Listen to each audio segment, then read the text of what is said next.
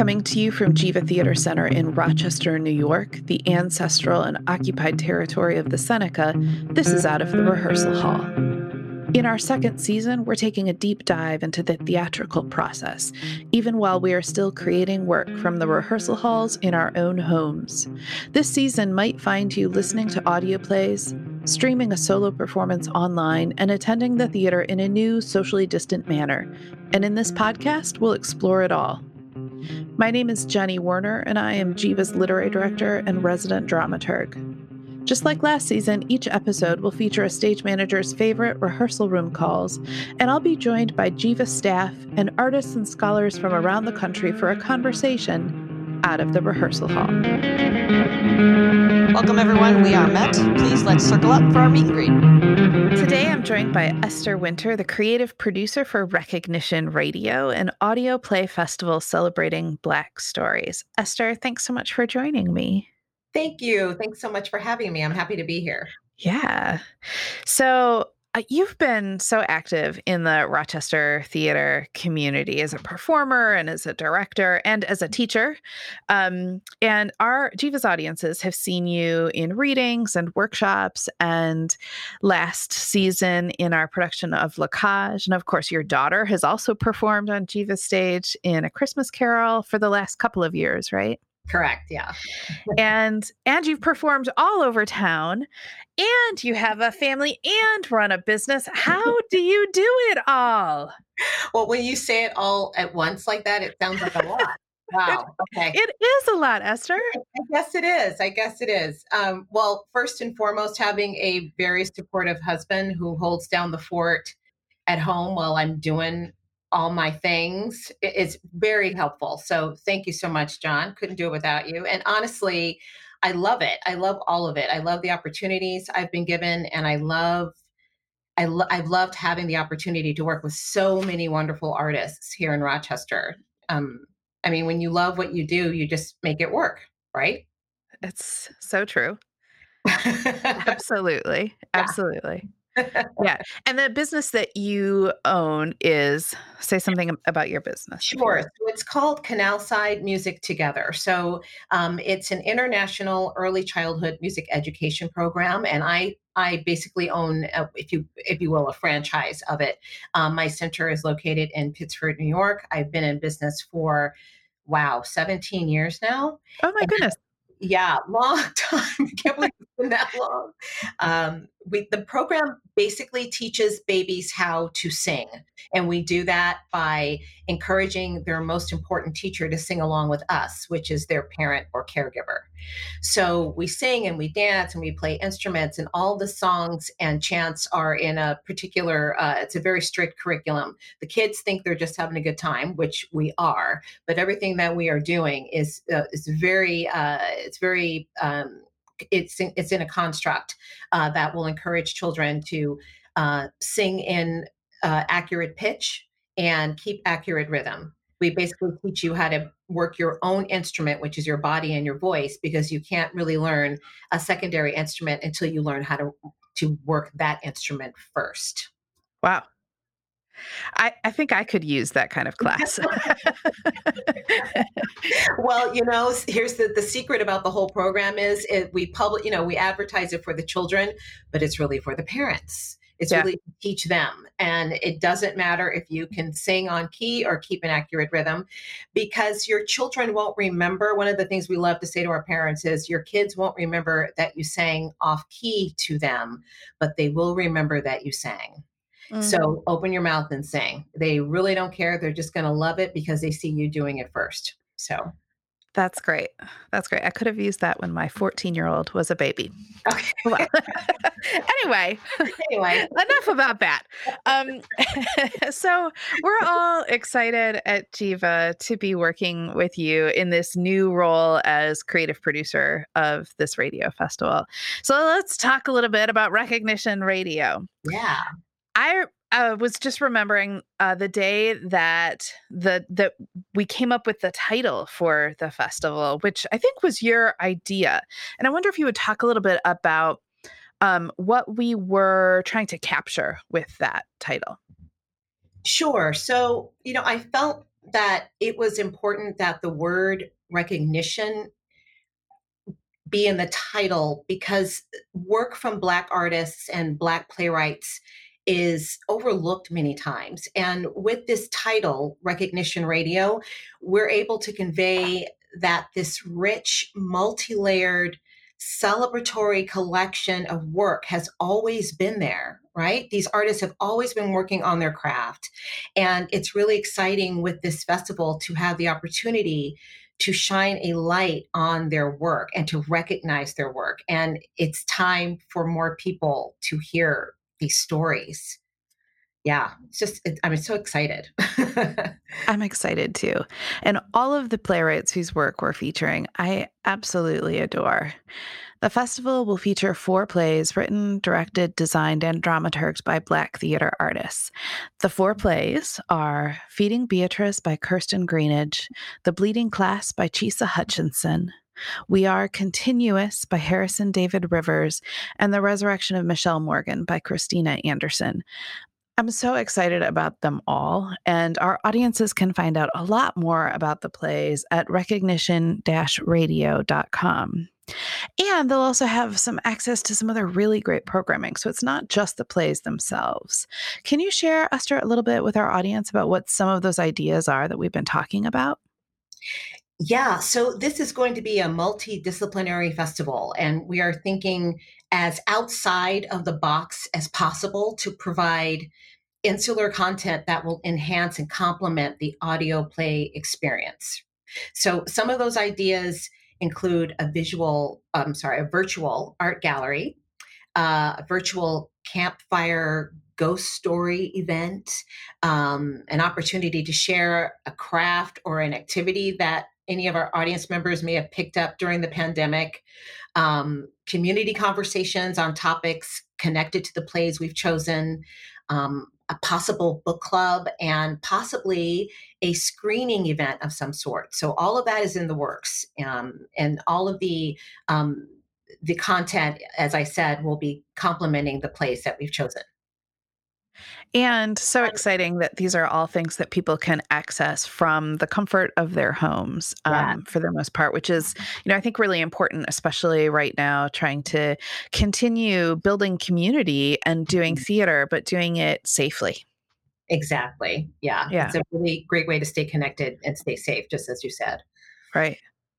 Well, today we wanted to kick off the second season of Out of the Rehearsal Hall by looking at the history of Black radio drama. And we're thrilled to have with us as our first guest, Sonia D. Williams, Professor of Media Studies at Howard University. I came across Professor Williams through her 2015 book, Word Warrior, a biography of Richard Durham, who was a pioneering African-American writer and producer of both radio drama and television, and who we'll talk about in greater detail shortly. Throughout her professional career, Sonia D. Williams has served as an educator as well as a multi-award-winning writer and producer of features and documentaries for National Public Radio, Public Radio International, the Smithsonian Institution, and local radio stations throughout America. Also, she has served as a media trainer and writer in South Africa and the Caribbean. For 3 consecutive years, Williams received one of the American broadcast cable industry's most prestigious honors, the George Foster Peabody Award for Significant and Meritorious Achievement. She was also honored for her role as a writer-producer for the NPR and Smithsonian Institution's series, Wade in the Water, African American Sacred Music Traditions, the NPR series, Making the Music, and the PRI Smithsonian Institution's series, Black Radio, Telling It Like It Was. In addition, Williams Howard University students received the Robert F. Kennedy Journalism Award recognition, nicknamed the Poor People's Pulitzer, for their documentary special, In Touch, AIDS in the African American Community. More recently, her students' work has been featured on Sirius XM's HBCU channel 142. Professor Williams holds an MA in Broadcast Management from Ohio University in Athens, Ohio. Currently, she serves as professor and interim chair of the Howard University Department of Media, journalism, and film in the Cathy Hughes School of Communications in Washington, D.C.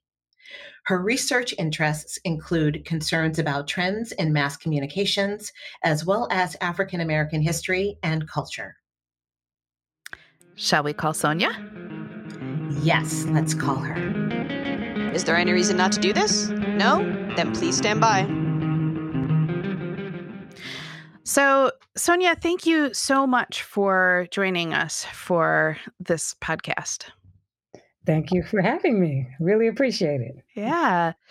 So I want to start talking about your work in general. How did it come about? I'm sure this is a question you've answered before, but how did it come about that you got interested in media and in radio in particular? Well, I grew up in the media capital, so New York City is not exactly shy about leading the country in many ways, and of course, many ways not in the media world. So, growing up in New York City was really phenomenal. I mean, you don't know it at the time, but as you get older, it's like, wow, there's a lot going on here. Absolutely. So radio was something I always listened to. And of course, if you're a teenager or a preteen, and Motown is the music of our lives, along with the Philadelphia sound and Stax and that whole thing in the 60s. Radio was a love, but also because I was in love with music, and I started playing music when I was in junior high school. So even though it wasn't popular music, I played the oboe, and it was not a choice that I consciously made, but for some reason I fell in love with the clarinet.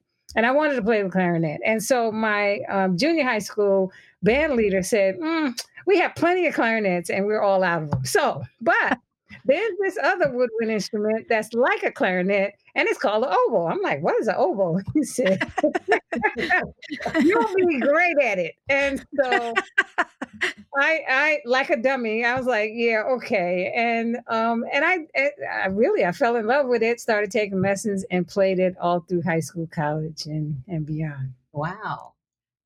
That's great. Do you still play the oboe? No, and my friends are like, you better whip that thing out of the closet and start playing it. No, but every now and then I threaten to, or else I'll bring it out. The problem with the oboe, and it's not really a problem, but it is what makes it unique. It is like the bassoon, a double reed instrument. And oboists go around with reeds in their mouth for a good reason, because if you get a good reed, you have to, cherish it. And if you make your own reeds, which is what I did, it's no joke. It takes a while. So no, and I haven't found a place to get good reeds yet, because I'm not going to sit down and make it at this point. Right. Okay. Yeah. You talk so fondly about your being raised in New York City. What experiences do you value most from your childhood there? That's a hard question. That's almost like saying, what's your favorite child? Okay, let me say that I really have to credit my parents, because they supported both myself and my brother in whatever we were interested in. And my mother and her sister and her friends were cultural fanatics. I mean, if there was something cultural going on in New York City, we were there, even if we didn't want to be there. And it's just like, oh, come on, the zoo again? Or the botanical gardens? Who wants to see a bunch of flowers? But between that and going to Shakespeare in the Park, I mean, we were regulars at Shakespeare in the Park. We were regulars at dance concerts, at concerts, around the city that were age appropriate, of course. So the culture aspect of New York, you can talk about it broadly, but really when you get down to the granular level and looking at kids growing up, if there was something cultural going on in the city, our parents made sure that we were there, whether it was a museum or whatever. So I really, now in retrospect, see that helped to create the person that I am today. That's incredible to have parents who are ready to like take you to everything. That's so important. Yeah. Yeah. Yeah. And so you left New York City, you're a teacher, you're a professor. How long have you been teaching and what got you started with that? It's funny. I've been teaching a long time, and it's now actually over 30 years. Mm. But I had said I never wanted to be a teacher because music was going to be my profession. I didn't know what I wanted to do in music, but by the time I got to college, I was a music major in theory and composition. I wanted to write music. And I didn't necessarily see myself. I mean, I was also going to continue to play, but I didn't see myself going the classical route and playing in an orchestra. I wasn't sure. And of course, if you're a musician and if you're not playing in a professional organization, you're teaching, and you might even be teaching while you're playing. Right. I could not see sitting or standing in front of junior high school kids, and helping them learn how to play in tune. Yeah, I think it takes a special kind of person to do that. I think you're right. And I was like, oh, heck no. As much as I love some of my teachers, I did not see myself as a teacher. But what happened was when I went to grad school, I got a taste of what it could be in teaching as a teaching assistant. And even before grad school, I think when I was in undergrad, I did some, you look for all kinds of work when you're an undergraduate student. And I got a teaching assistant job at one of the high schools. And even that little bit of time that I spent there, I was like, this is kind of cute. I don't know if I'd want to be responsible for a classroom full of students, but to help a professor, a teacher, that's kind of fun. And then when I went to grad school, I was a teaching assistant, and I saw the other side at the college side. But it wasn't until I got my first job after college, after grad school, that teaching really hit me like, oh, this is something I could fall in love with. And what happened was, what I wanted to do when I finished grad school was to own and or manage a radio station. Because again, radio had become my love. Right. And so one of the opportunities that came up was at this small HBCU college in Florida, in Jacksonville in particular. And they were beginning to establish a mass communications program there. So they needed someone to come in and help them get it off the ground, because it was there, but it was, kind of helter-skelter. And the other thing that attracted me to it is that they were creating a radio station, a campus station. Uh-huh. So I'm like, here it is. Okay, well, this teaching thing, whatever, that's cool.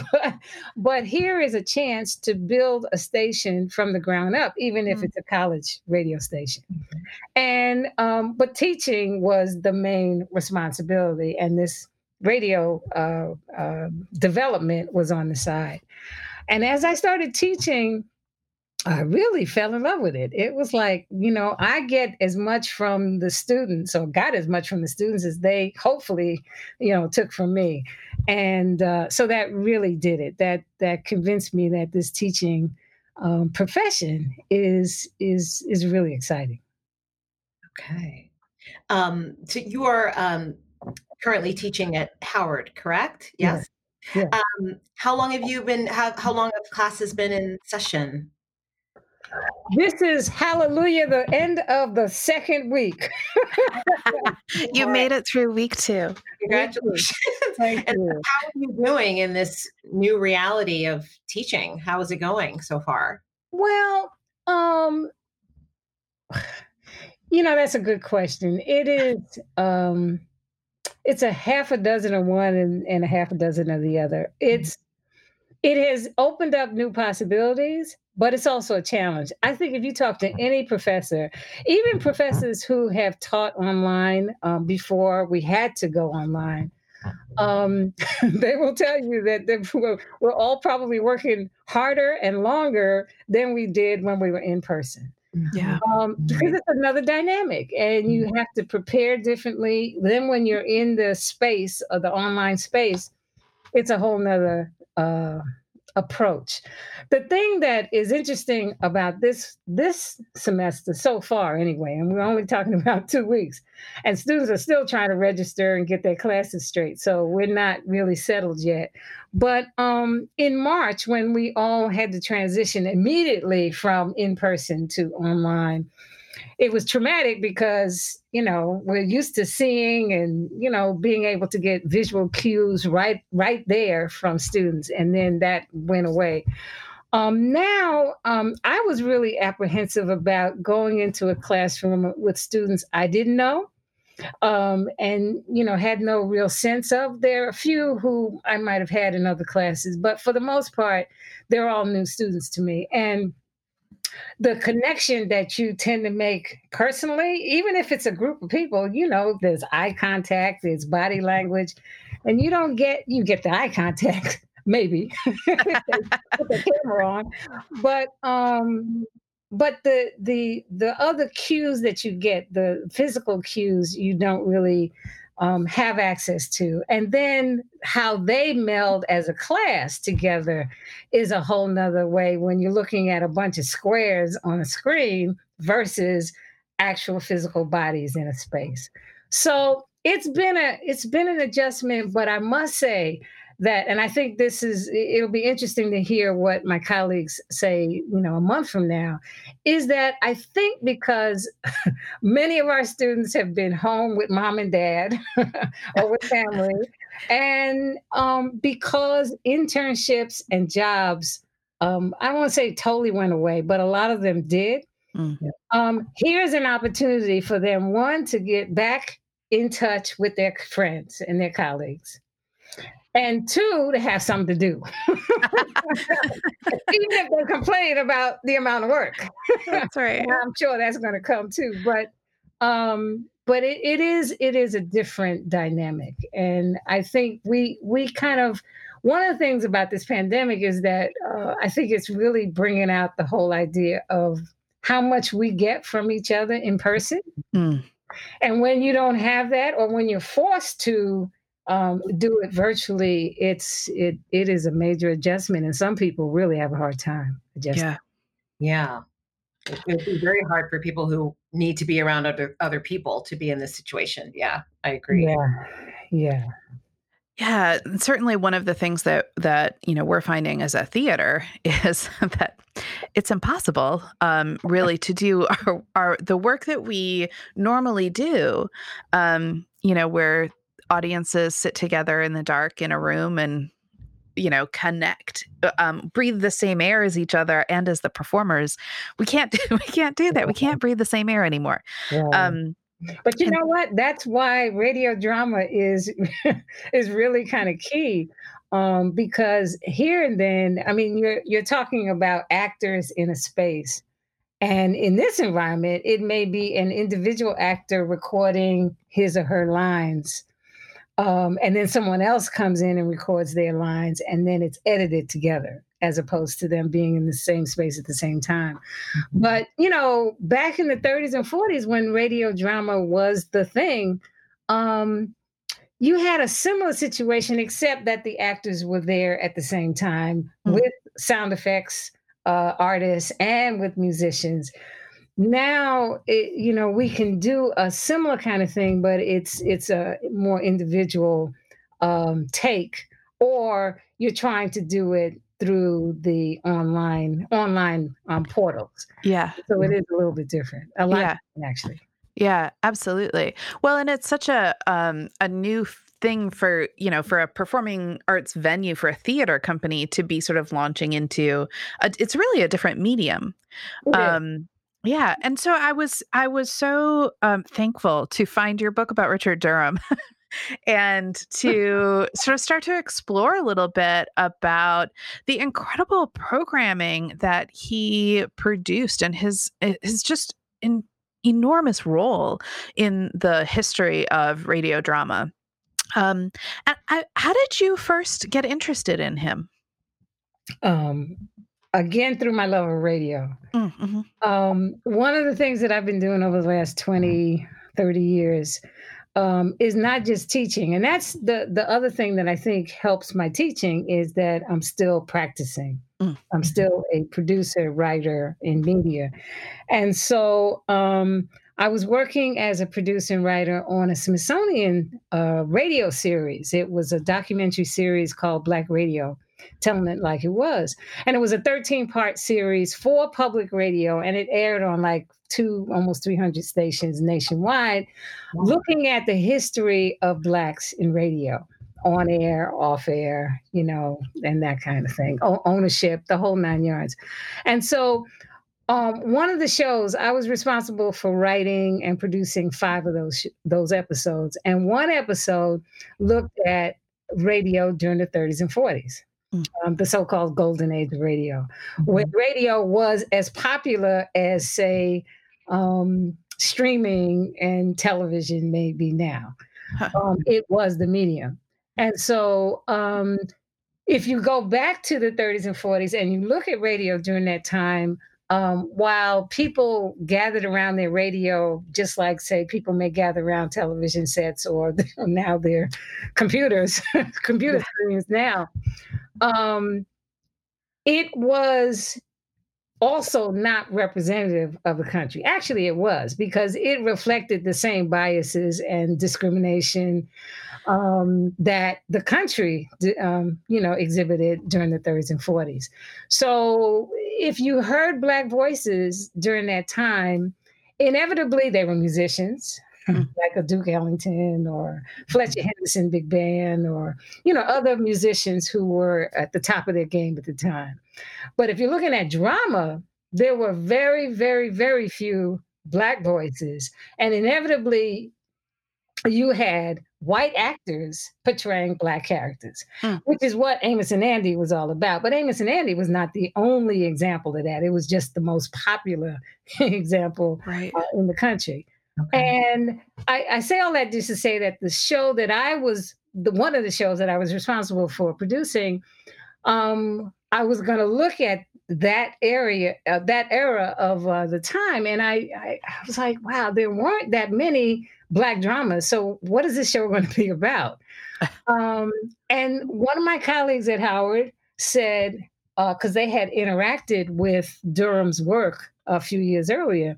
And they said, oh, well, you need to look at some of the work of this guy named Richard Durham. I'm like, who is that? And they said he was a pioneering writer and producer, and he wrote these dramas in the 40s that were just phenomenal. So again, doing the research, and I found out, what he was about, and I heard some of the episodes, and I was, as I say in the book, I was blown away.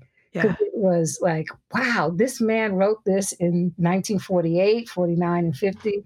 And it wasn't just a drama for drama's sake. It was about Black characters, Black heroes and heroines, who, through their lives and their accomplishments, really talked about the whole issue of freedom, justice, and equality. Some of the things that people are talking about today. Yeah. But he did it in creative ways. So that's how I was introduced to Durham. And then when I started reading his scripts and listening to his episodes, I was like, wow, this is something else. Yeah, the episodes are incredible to listen to. And we'll talk about those in a minute, but I'm curious, I was thinking about, so Richard Durham, started not writing plays, but started writing poetry, right? That's right. And it was his poetry that got him connected with Langston Hughes. Right. Can you talk a little bit about how that connection happened and what their friendship was about?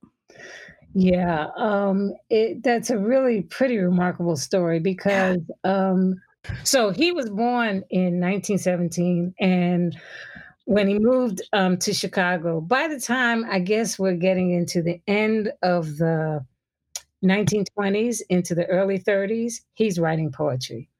What drew him to poetry, I'm not sure, but he felt that poetry was one of the most creative forms of expression.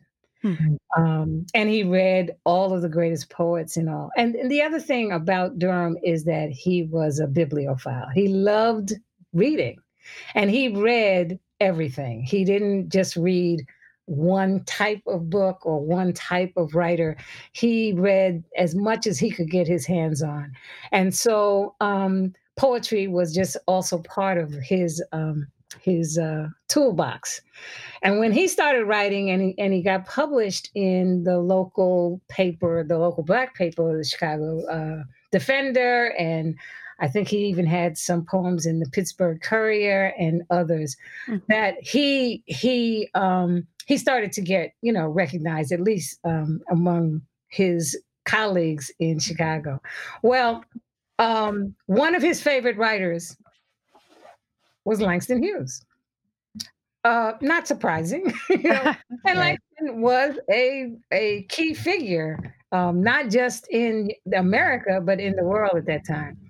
So to give you a sense of his moxie and the way he decided he was going to move is, it was, I think, in 1937 or 38.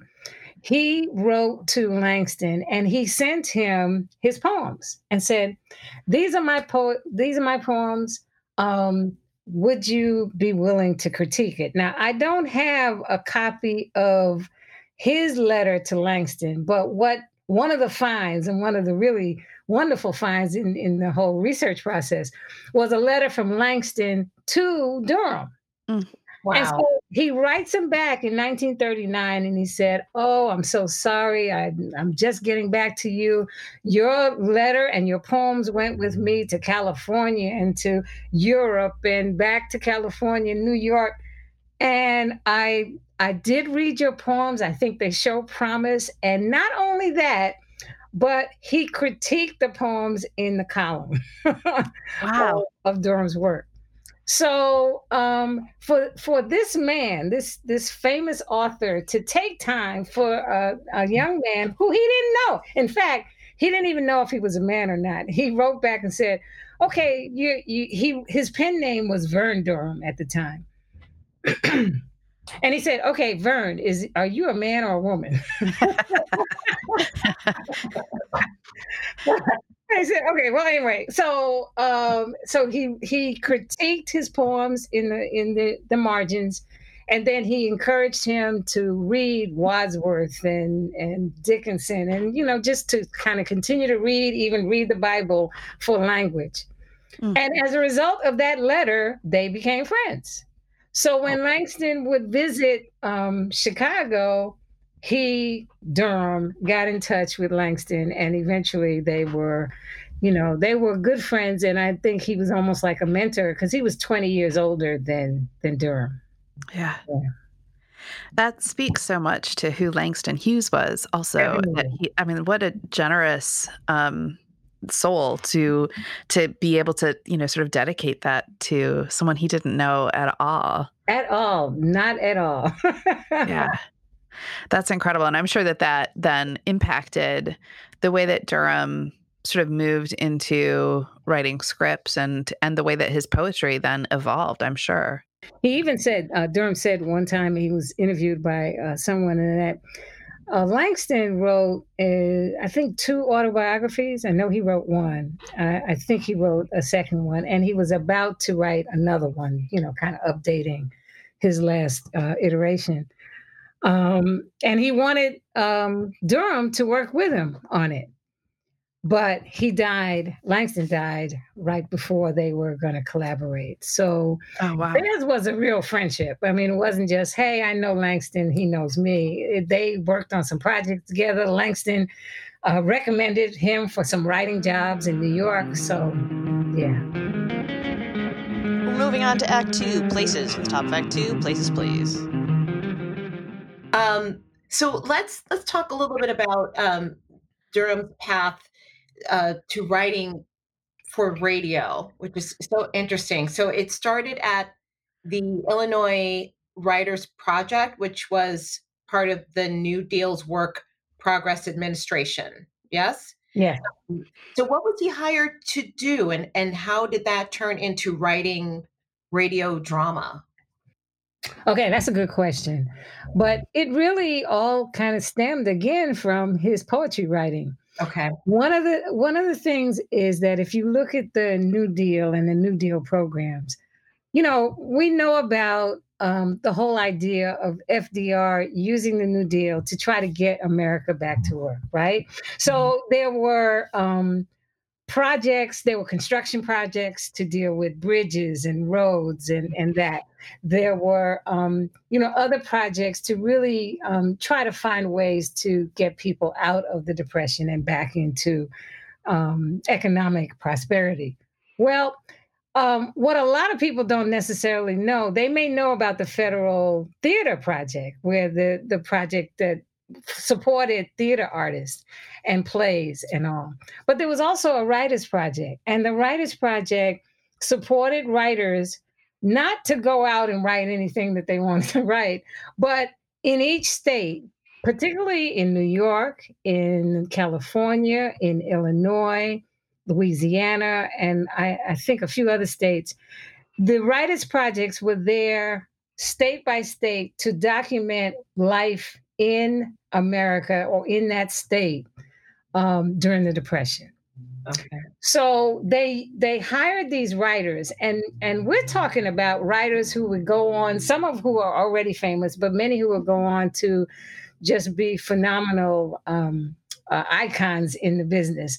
So you're talking about Saul Bellow or Nelson Algren or Richard Wright or Margaret Burroughs or Margaret Walker.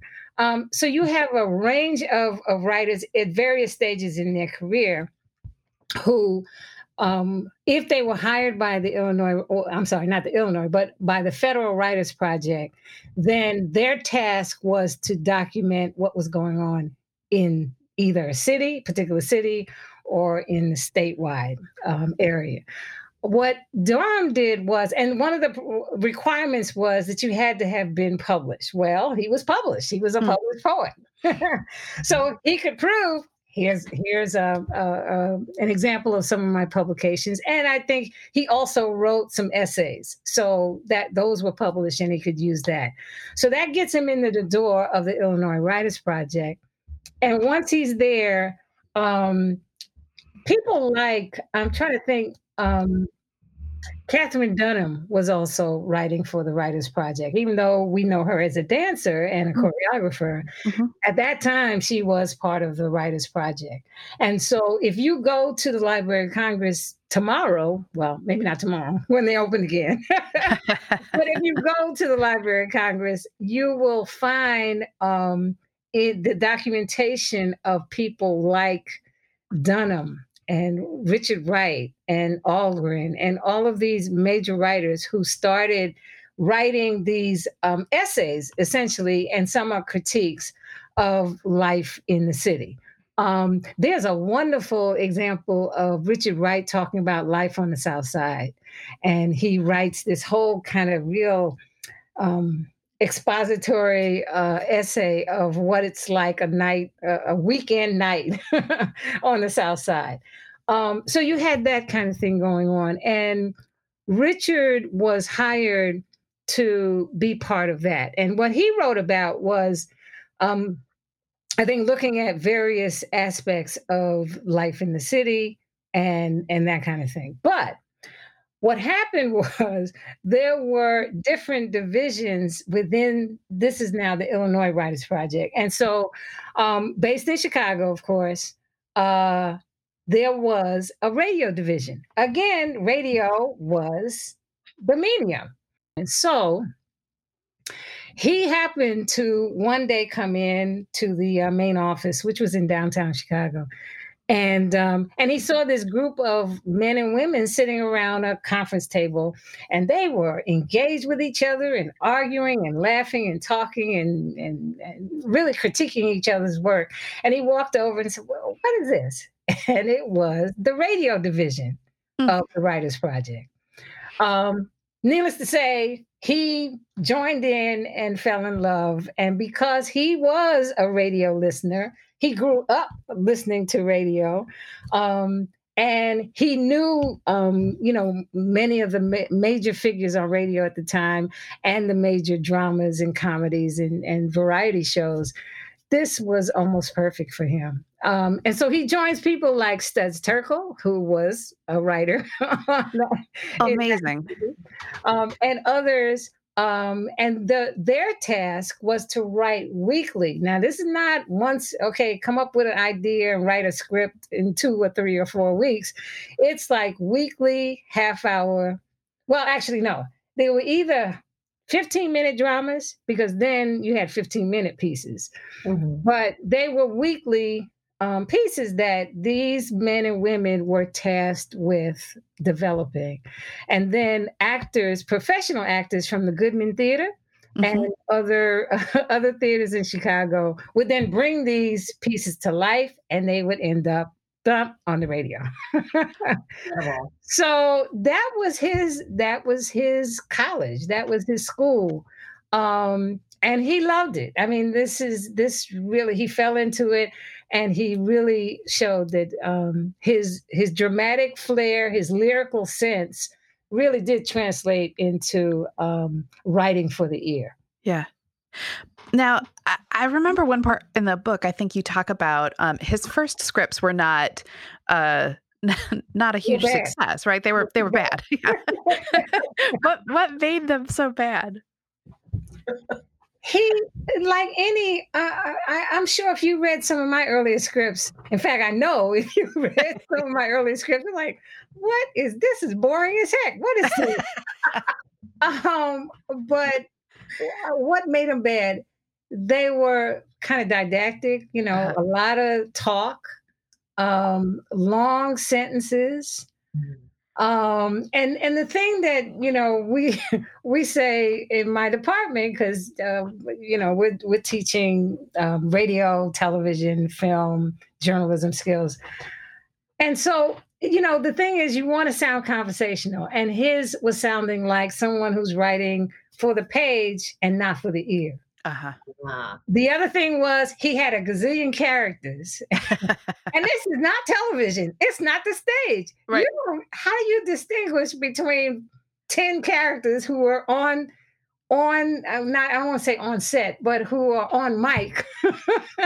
Not at the same time, but there. So that, you want to condense the number of characters. You want to make sure that there's a real distinguishing characteristic between the characters so that people don't get lost. And none of that was evident in his first few scripts. But the wonderful thing about the Illinois Writers Project and the Federal Writers Project in general is that, as you know from the federal government, they try to keep track of everything. And they did. So that from, every script that was written had to be preserved and sent to the central state office, which eventually ended up in the federal archives. And so I could see the progression from this is maybe his first script. And then, 2 weeks later, there was another script. And then a week later, there was this. And you can see over time how they got better. Plus, you could also see that there were sometimes more than one draft of a script, so that you could also see the comments from his editors.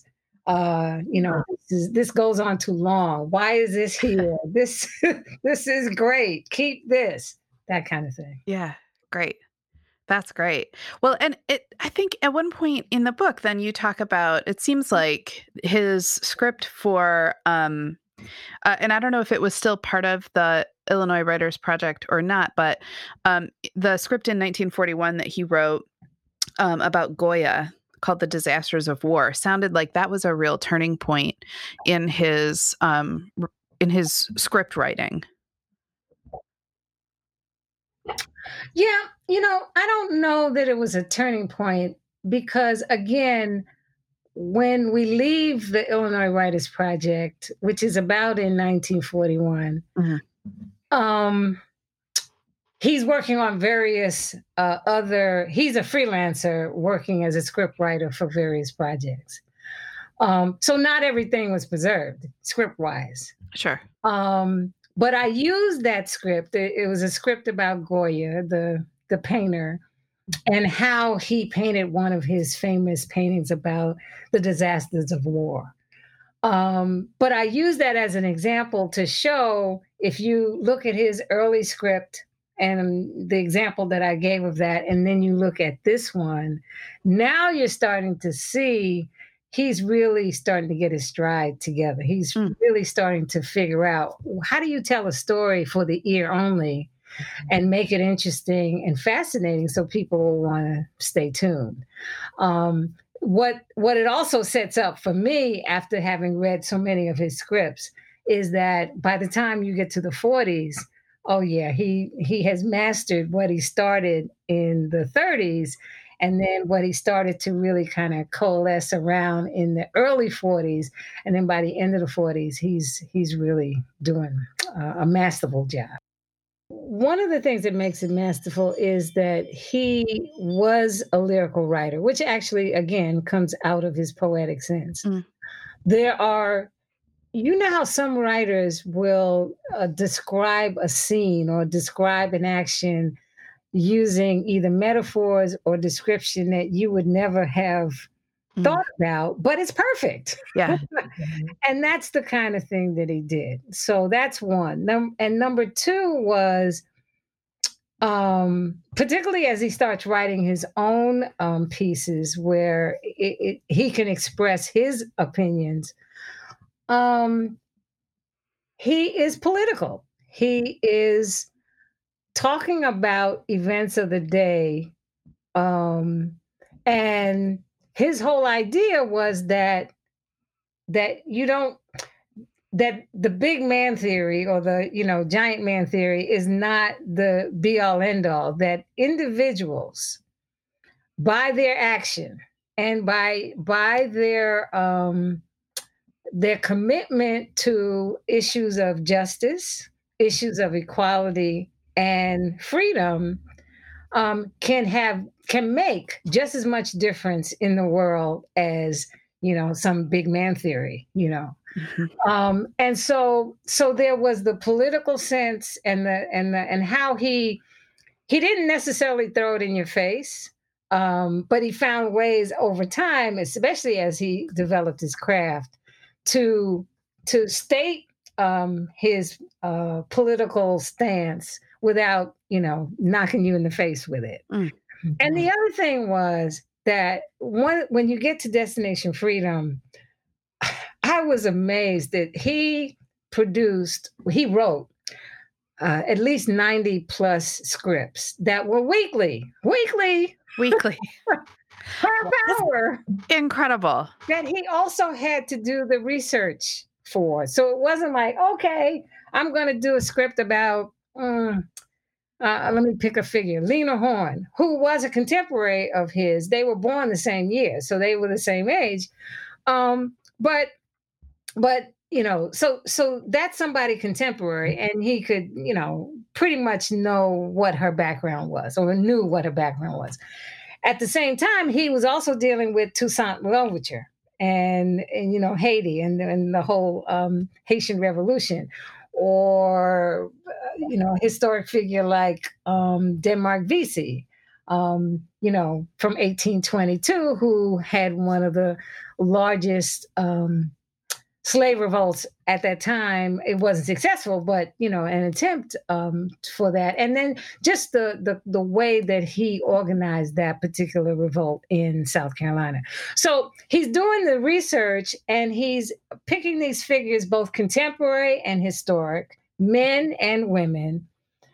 And he's doing this on a weekly basis. And he's finding a way. Now, you might think, oh, the only way you can do that is by using a formula.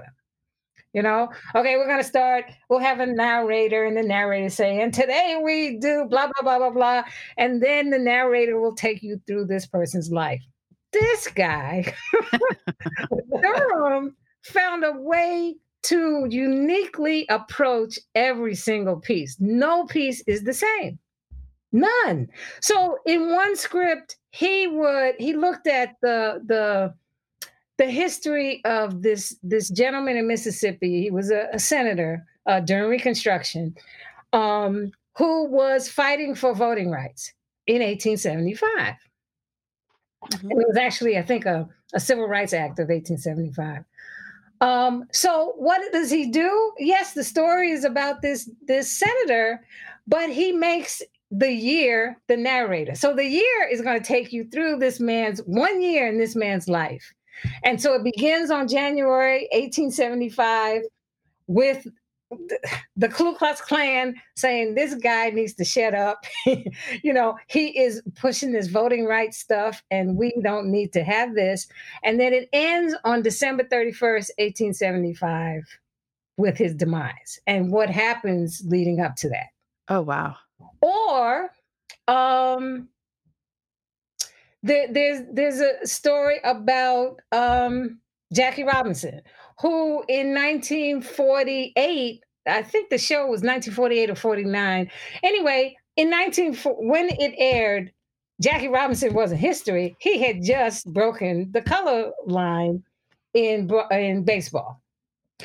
And yet, rather than say, okay, this is going to be about Jackie Robinson, and let me tell you his history and why he is the man in baseball, he decides to have, and Studs Terkel actually was an actor in this. He played kind of the character that takes you through. So he then gives you or presents Jackie Robinson's story in rhyme. And Studs Terkel's character helps to move you through Jackie Robinson's story, but it's all in rhyme. And it's called The Rhyme of the Ancient Dodgers. So gives you a sense of what he's doing. One other example, I'm trying to think. Let's see. He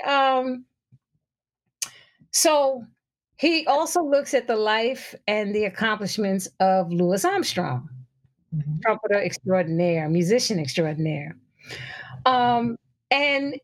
And so we get into his life, not just by having Louis say, I was 10 and I heard this trumpeter play and I just knew that was going to be.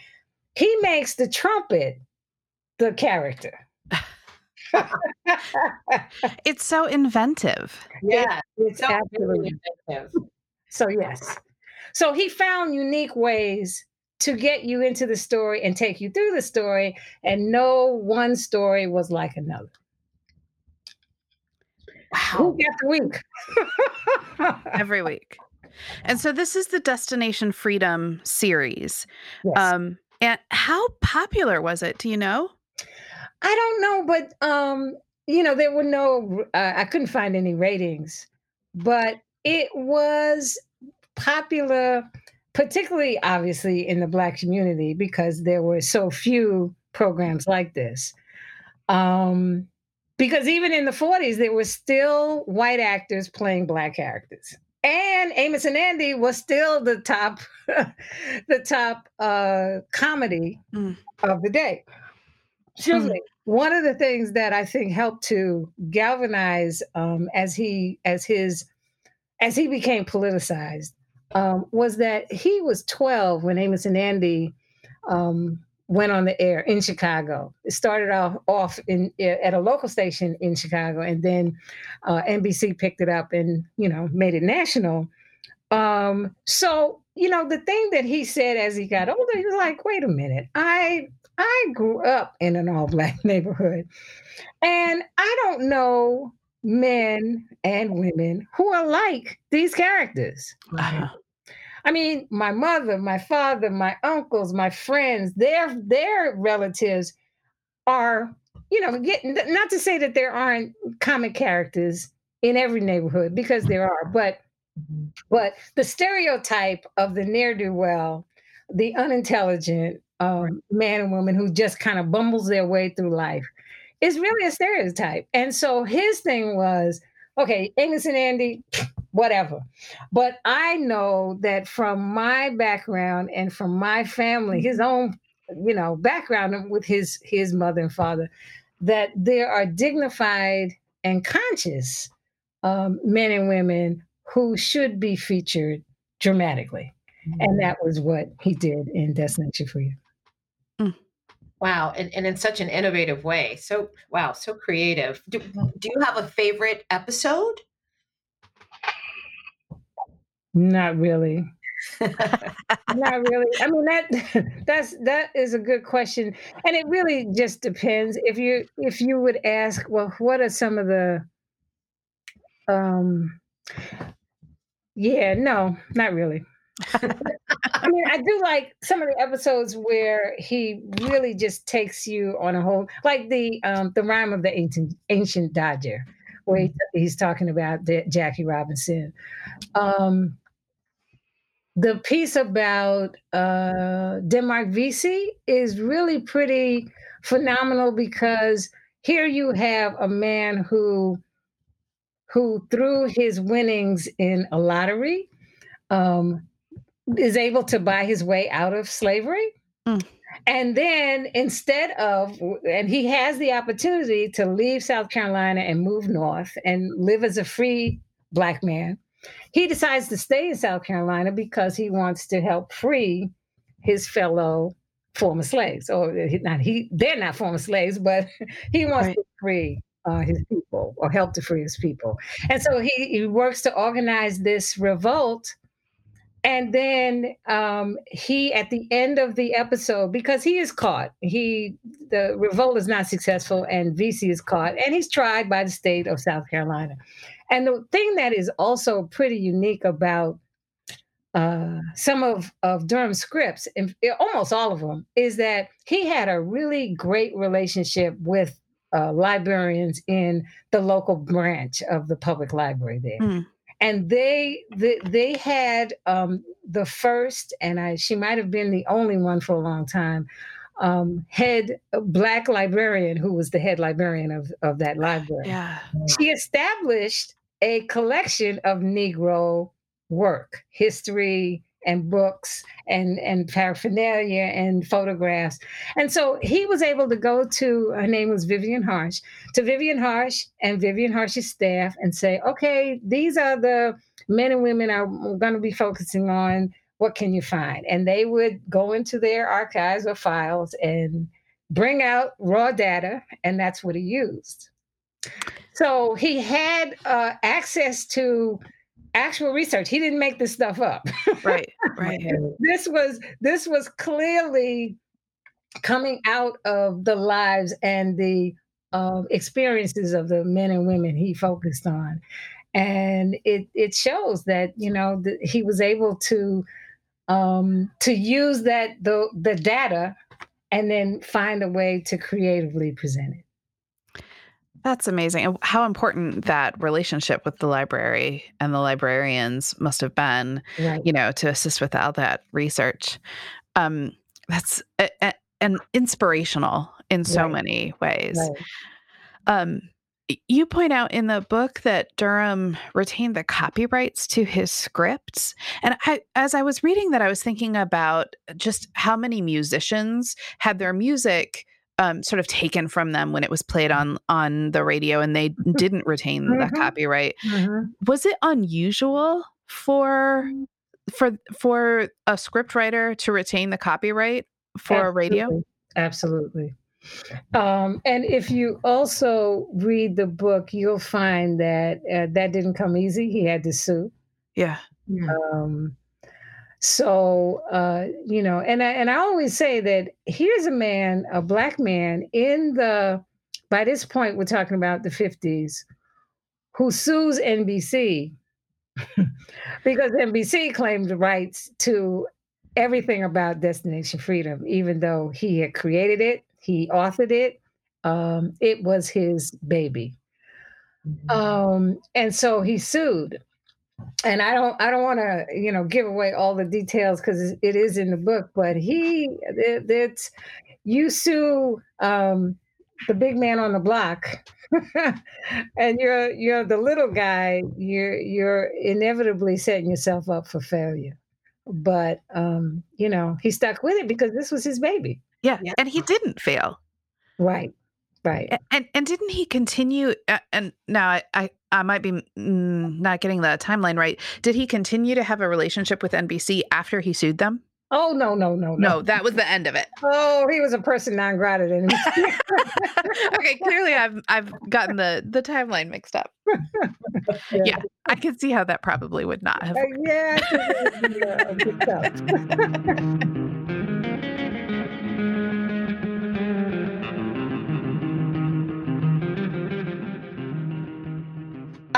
So let's talk about other things that Richard Durham did.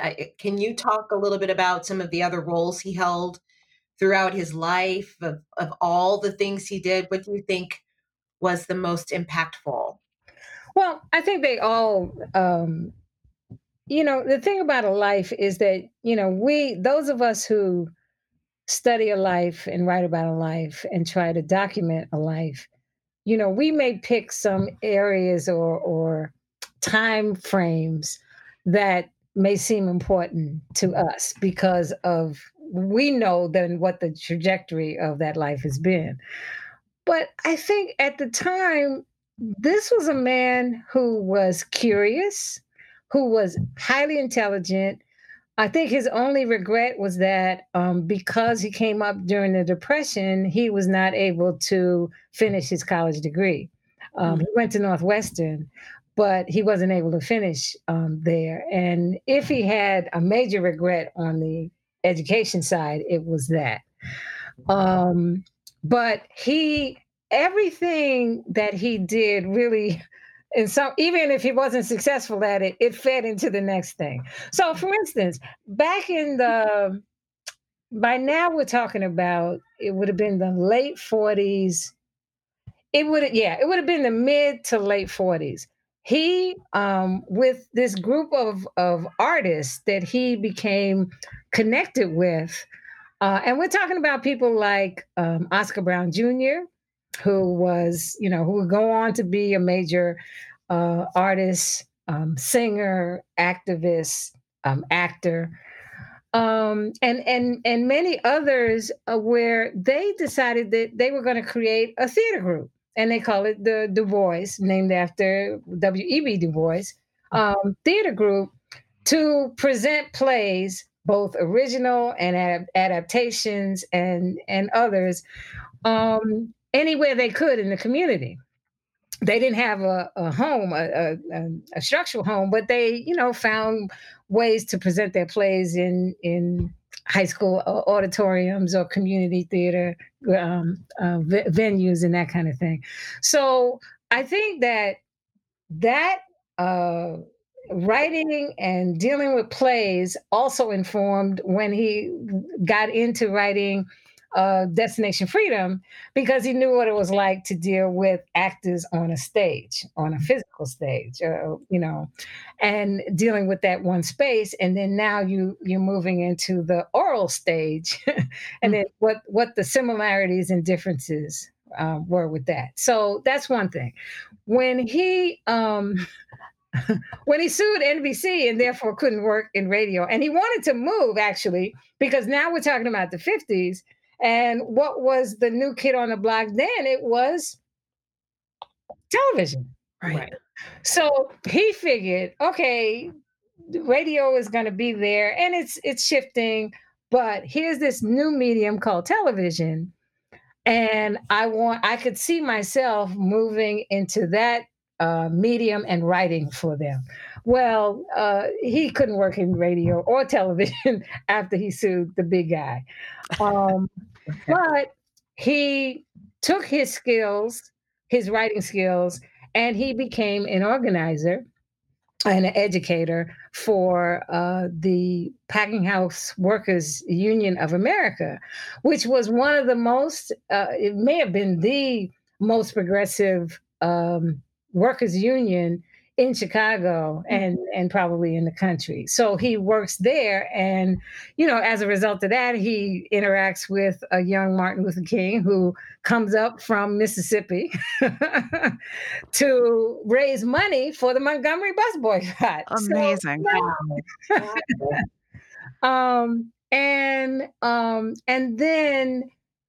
And you look at his life, that's one of the reasons why I was fascinated by him, and also wondered why no one had written a full length biography of his accomplishments. And that is because, he does this, he works for this union, and then he becomes the editor of Muhammad Speaks, which is the newspaper of the Nation of Islam. Now, his family, some of his family members were like, "Are you crazy? One, you're not religious. You're going to work for this. I don't want to call it a sect, but it's a religious discipline or order that had clear ideas about what Black people should do, and that we were literally should be a nation within a nation, religion of Islam." So they wondered if he was going to be forced to convert to Islam. He wasn't. But one of the things that he brought to this was he had also worked earlier in his life as a reporter for the Chicago Defender. So he knew what the journalistic world was all about and what it meant to write for the print, for printed pages, and to be a journalist, so that going and working as an editor there was also something that he could do. The other thing is that some of the twists and turns that he took in his professional life were in part because I don't want to say he burned some bridges, but he did. Yeah. If you can't go back to working in the electronic media, then you got to do something else if you're going to survive. And he had a family, his wife, I want to digress for a quick second, and that is his wife, Clarice. They were married in 1942 and remained married until he died in 1984. And I mean, literally, she just died a couple of years ago, and she was 98 at the time. Wow. And this woman's memory and support was just phenomenal. From the time he died, she really is one of the reasons why we really do know about him, because she kept his memory alive. And so anyway, so that was that. And he just, if a door closed because he was not going to compromise his principles, then he had to go another route, and inevitably he was successful. Now, there were things he was not successful with, like he tried to do some money-making schemes that his wife said, well, go back to writing. Leave that other stuff alone. And there were things that he attempted to do or said he was doing. Like, everybody who I interviewed who knew him said that he should have been as well known as, say, someone like a Richard Wright or a Ralph Ellison, because he had the ability to write the great American novel, whatever that would have been, from his vantage point. But he never did. And I don't know what that was. It could have been that he, as he got older, he had some health challenges. It could have been that he, I do say that it seems like he didn't have, he was more successful when he had a set deadline. Mm-hmm. So if I know, okay, this is due on this day, this time, he might miss the deadline, but he but eventually he would turn it in. Eventually. In fact, he became the credited ghostwriter of Muhammad Ali's autobiography, The Greatest My Own Story. Okay. Yeah. So he's traveling the world with Ali, and they're going to write this thing, and they get this major advance from Random House, the publisher. Yeah. So, they had deadlines. Deadline would come, the deadline would go. Nothing. Deadline would come, deadline would go. And his editor, amazingly enough, which was also really phenomenal, was Toni Morrison. Oh my gosh. What? Wow. So Ms. Morrison said that she would talk to him and he would be like, I'm going to get you a draft whenever, tomorrow or next week. And she was like, just give me something. And at one point, it got so bad that her boss was about to say, we need to kick this guy to the curb because he's not producing and we're spending too much money for this book for it not to happen. And Ali had to say, no, this is who I want. He's going to do the job and we'll get it done. And then Toni Morrison had to just stay on his case. But what she said was that when he did turn in a draft or a chapter or two, it was wonderful. Yeah. Wow.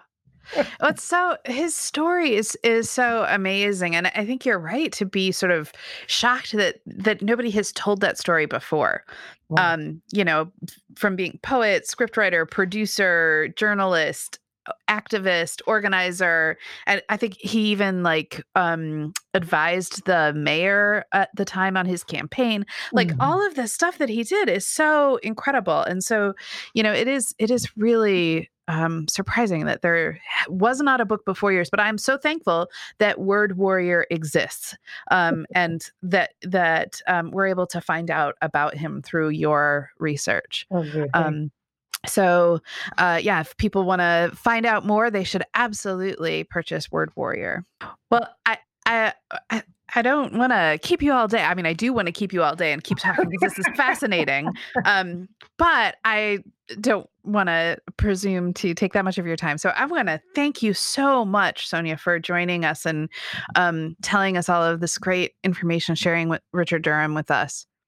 Well, thank you. Thank you for letting me do this. This was a wonderful trip down memory lane and and also, an opportunity to talk about some of the things that are happening. Right? Yeah. That's it for today. We're out of time. Please check the call board for your next call. Out of the Rehearsal Hall is a podcast production of Jiva Theater Center in Rochester, New York. I'm Jenny Werner. Special thanks to today's co-host, Esther Winter, and to our guest, Sonia D. Williams. You can find episodes of Destination Freedom at archive.org/details/Destination Freedom. And you can find this link and more information about Richard Durham on Jiva's blog at jivajournal.wordpress.com. Andrew Mark Wilhelm composed our theme song and is our audio engineer. Our artwork was created by graphic designer Amanda Rixtons. Today's stage manager was Jen Lyons. Find out more about Jiva and our 2021 season at jivatheater.org. If you enjoy this podcast, please consider leaving a review for us on your podcast platform or share the podcast with your friends. And we'll see you next time we're Out of the Rehearsal Hall. We're going dark.